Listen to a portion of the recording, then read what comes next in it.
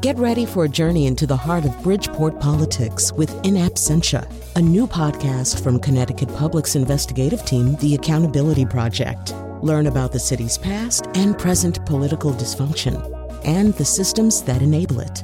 Tune in wherever you get your podcasts. Funding provided by Gregory Melville and Susan Fox and Kathleen Bromage.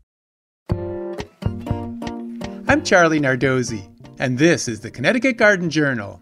They're back! Well, at least some of them.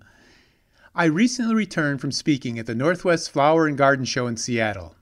It was a blast speaking in front of a live audience again, and with masking and vaccination requirements, it felt pretty safe. Next up, I'll be speaking at the Connecticut Flower and Garden Show at the Convention Center in Hartford on Saturday. I'll be talking about creating a pollinator garden and selling some books, so stop by if you can. Indoor flower shows are truly a North American phenomenon, and I missed them last year due to COVID. They're a blast of spring during our long, cold, icy, snowy winters. Indoor flower shows have display gardens with hundreds of bulbs, shrubs, and flowers forced into bloom in greenhouses in winter and then transported to the venue in time for the show. These landscapes feature pergolas, waterfalls, ponds and walls, greenhouses, and other structures meant to inspire your imagination.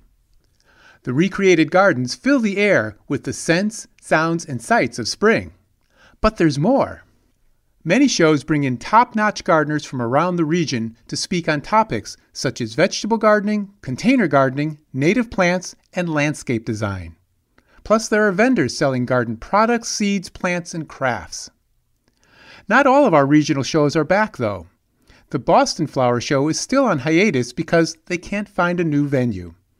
The Philadelphia Flower Show will be conducted outdoors in June at FDR Park. But the Connecticut Flower Show is happening right now, and the Rhode Island Flower Show runs April 7th to 10th. Next week on the Connecticut Garden Journal, I'll be talking about peppers. Until then, I'll be seeing you in the garden.